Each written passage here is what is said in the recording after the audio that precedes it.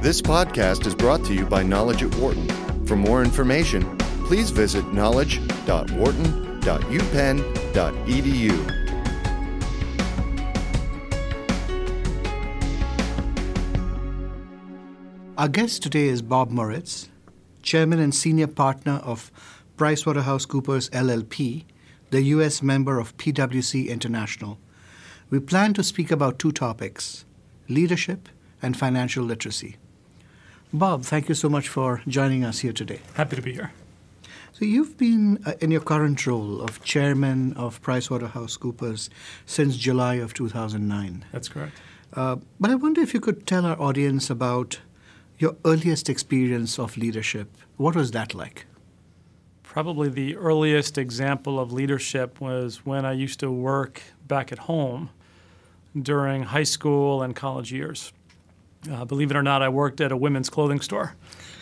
My role model was in charge of the back office, so to speak, responsible for delivery, stock, management of the office and the functions. And over the first couple of years, while he was clearly a role model, people that sought out, I ended up eventually becoming that person, probably by the time I was a sophomore perhaps in college at that point in time. So it gave me a chance to see what it was like to be that sought-after individual, to have the responsibility to look after other people, and the responsibility for the accountability of getting the job done each and every day in the right way possible. Now, based on that early experience, how did that shape the kind of leader you became? And did you believe that leadership is something that's inborn or it's something that you learned? I personally believe leadership can be learned. As I think about my own career progression, starting with the time I was at this clothing store, I saw many different examples of people that inspired me, shaped me, and even sponsored me in my own career progression.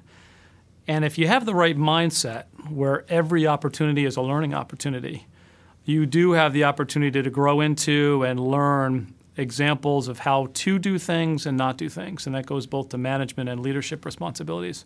So in that particular role, I think it did give me an appreciation of what others do, how they do it, the personalities associated with it, and how do you think about pulling the strings to get the most out of the people to get an effective team to operate as appropriately as possible, and for you to get some credit, not from a compensation perspective, but rather from a self-fulfillment perspective in terms of what's it like to have a high-performing team and you actually be a major role player in that team. And that means one day you might be leading it, one day you might be supporting it, one day you might be part of it.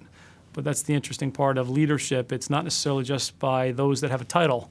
It's by the acting and the behaviors that people bring to the job each and every day. Right.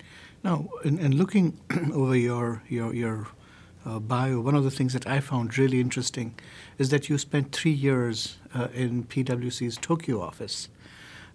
How was leading in Japan and an Asian culture different than leading in the U.S.? Much different. It really was an inflection point in my career to understand for the first time ever personally being outside of the States, to interact with business and for that matter a culture that was much different than I was used to from a Western civilization. So the first challenge was, how do you become accepted? And it taught me, honestly, the first learnings I ever equated to around the concept of diversity. Because in Japan, I was the minority without changing skin color or gender or anything else associated with it.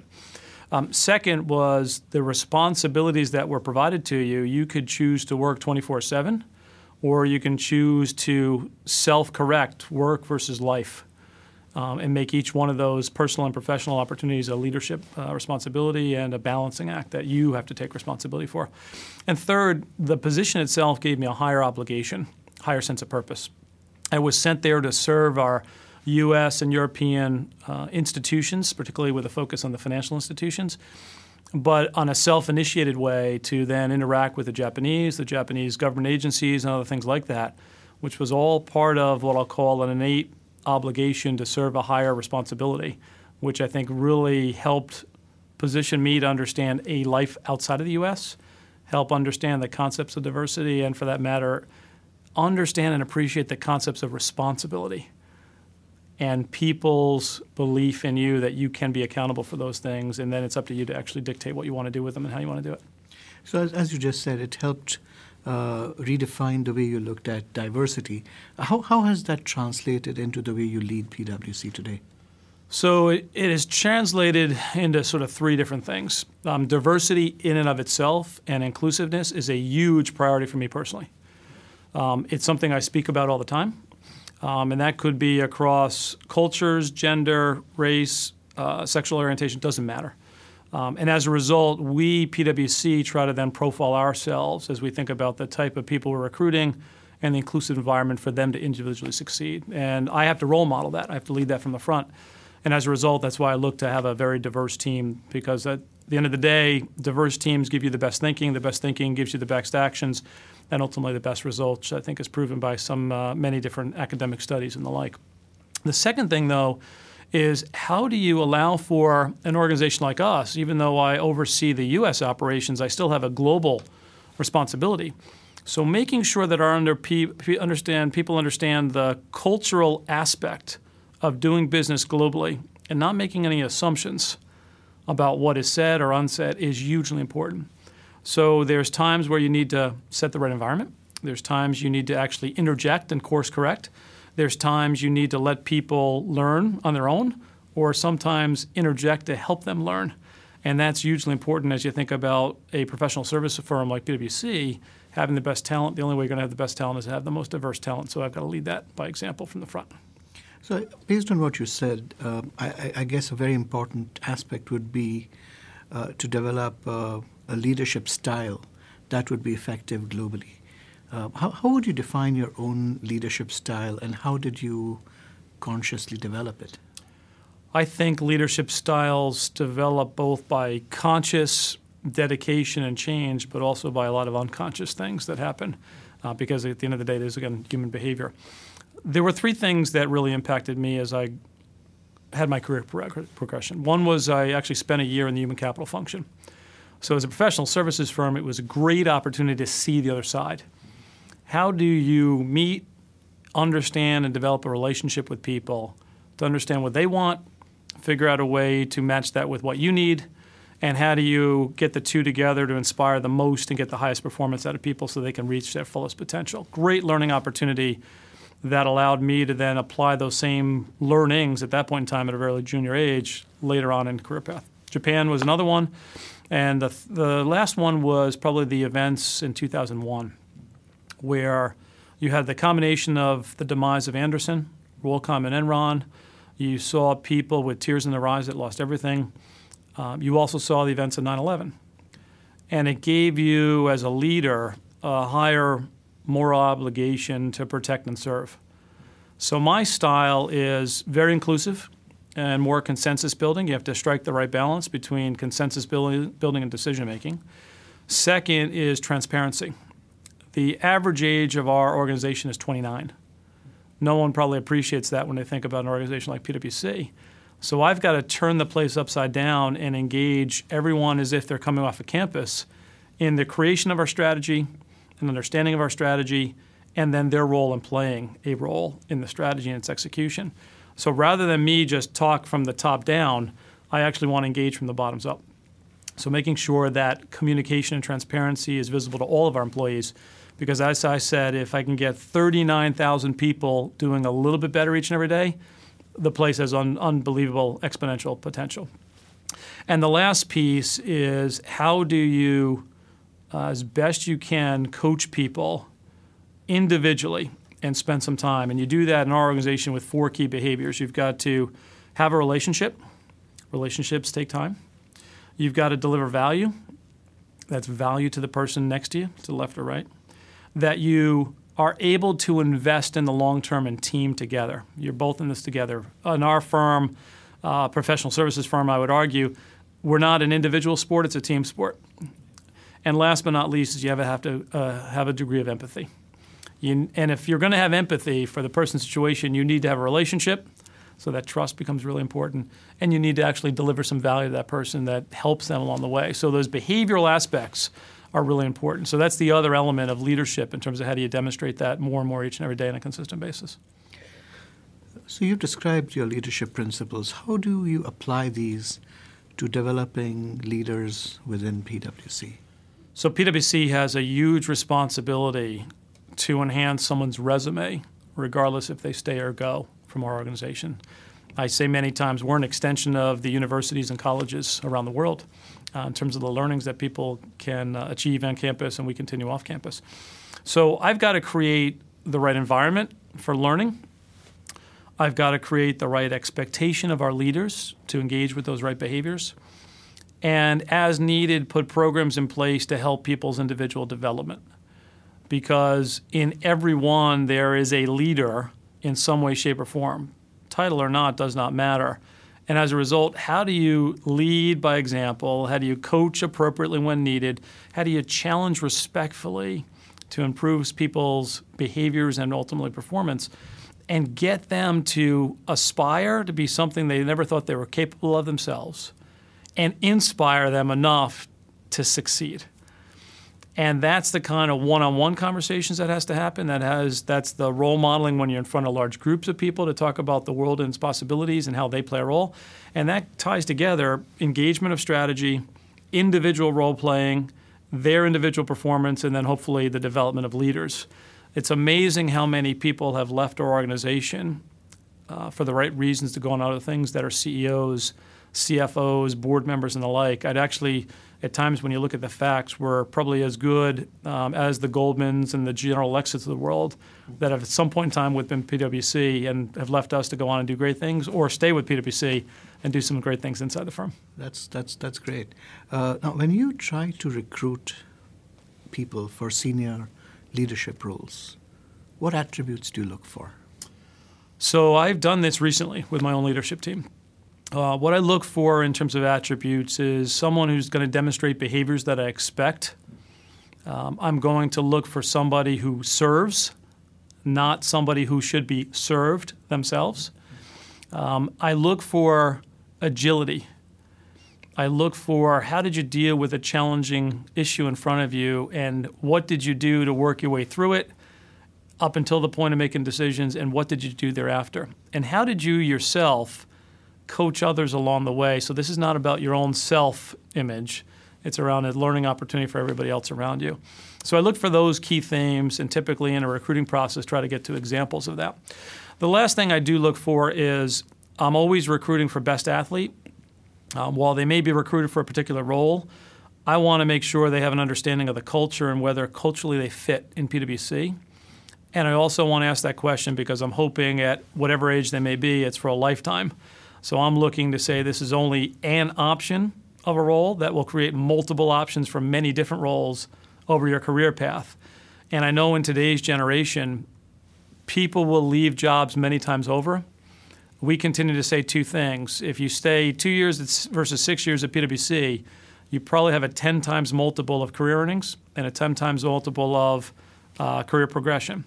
The other thing we say is that you can have many different opportunities in PwC because of the things we do without ever leaving. And that's what we want to make sure happens even with our senior people as we recruit out in the marketplace. Right. Now, I'm going to take one of the things that you just said and turn it back at you. Mm-hmm. During your leadership career, what would you say is the most challenging or the biggest challenge that you ever faced? How did you overcome it? And what did you learn from it? Probably the biggest challenge I ever had to deal with was the events of 9/11. I was just responsible for our financial services practice. Any given day, we've got 250 people in the World Trade Centers. I'm working on various clients. Thankfully, that day we had 2 training sessions. A lot of people had left the World Trade Centers. A couple of us were at a training event across the river in New Jersey. Someone walked in and said a plane had hit the first tower. A lot of us went outside. We saw the second plane hit the tower, and then we saw both towers come down from afar. Cell phones didn't work, and from a personal perspective, I knew my family and friends were generally safe. But I had, as a leader now, 250 people that I had no idea where they were. Huge challenge in terms of what do you do? How do you organize people to track everybody down? How do you decide what to do and when to do it? And thankfully that day, all of our people got out of the building. We had about 60 people in the building. They all got out. Everyone was safe that was in the buildings. Unfortunately, because of our size and scale, we did have 6 people on the planes that lost their lives that day. The most challenging thing was day 2. We closed the office down, but 3 of us went into the office to plan out how will we track everybody down from a personal perspective, and what will we do with our clients thereafter. And it was always people first. By the afternoon became the most challenging point. If you hadn't heard from those people, at what point in time did you call mom or dad to say, we've not heard from your son or daughter, have you? It might not have been top of mind for them to call us, but worse fears might be that they're under rubble. So the learnings then, which I do equate to going back to my time in human capital and the HR function, was how do you make sure you take care of people first? And if you do that, the rest will actually be taking care of itself.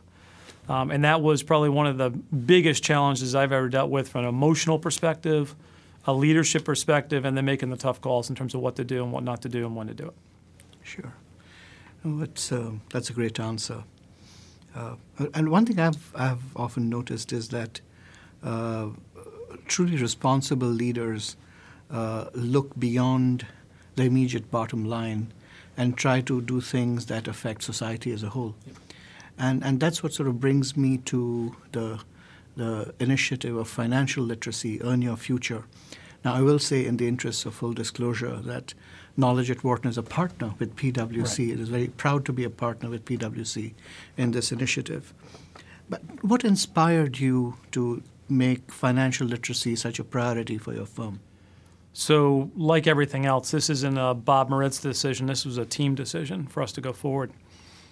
We have 2 fundamental beliefs. One is if you look to today's societal problems, government can't solve them by themselves, business can't solve them by themselves, nor can the communities solve them by themselves. And particularly if you look over the last 5 years or so, that's ever more evident than previously. So we had an obligation to step our game up on corporate responsibility broadly. We decided to focus on 4 areas. One was around pro bono work in the communities because of the difficulties of the economy and the like. Second was this concept of diversity. Third was the concept of going green as you think about the challenges of limited natural resources. And fourth was the education system, particularly youth in that. And then we narrowed it down to financial literacy. And the way we got to this particular topic was pretty interesting. 75% or so of the teachers K through 12 don't feel equipped to teach.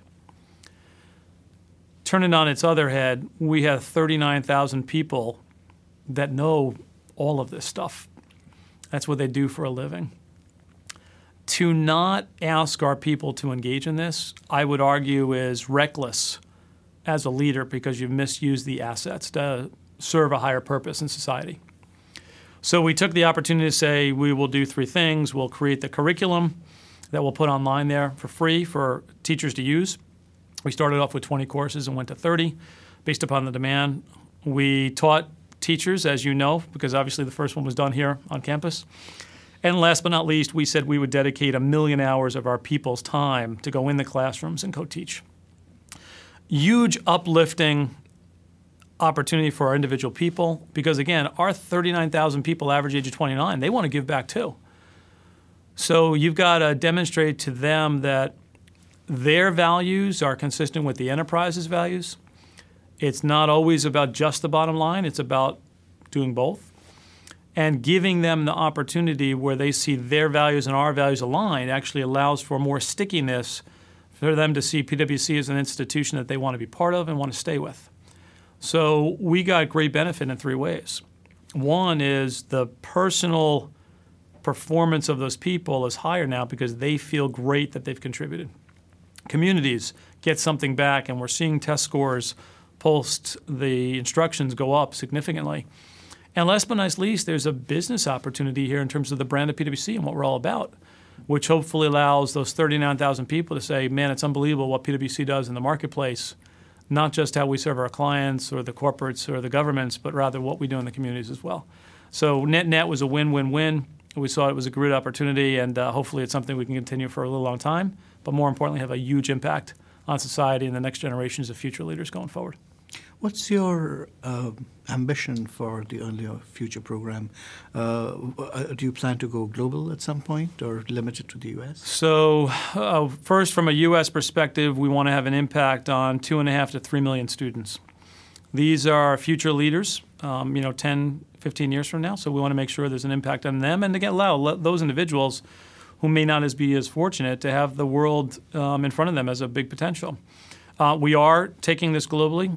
We've talked to various other countries now in terms of what to do and how to do that.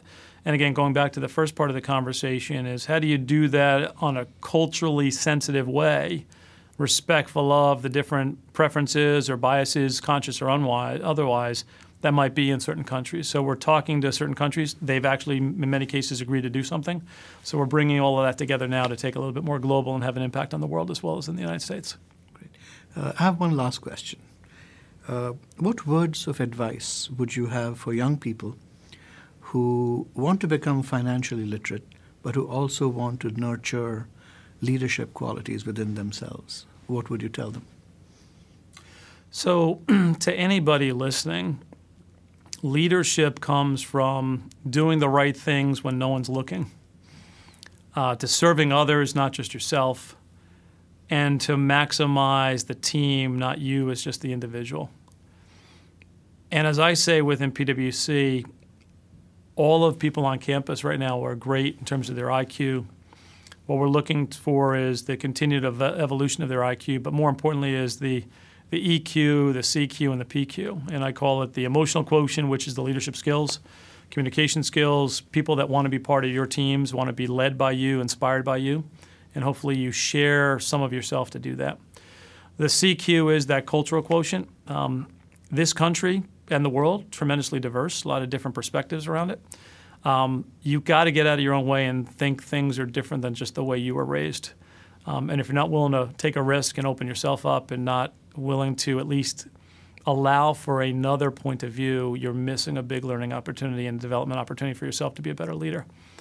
And last but not least is this PQ, what I call it the passion quotient. If you can't wake up every day energized to make and have an impact, you're not doing what I think is appropriately been given to you as a right to have a bigger influence than just yourself. And if you want to be a leader, it's more than just yourself. It's everybody around you, not you. Bob Moritz, thank you so much for speaking with Knowledge at Wharton. Happy to be here. Thanks very much. For more business news and analysis from Knowledge at Wharton, please visit knowledge.wharton.upenn.edu.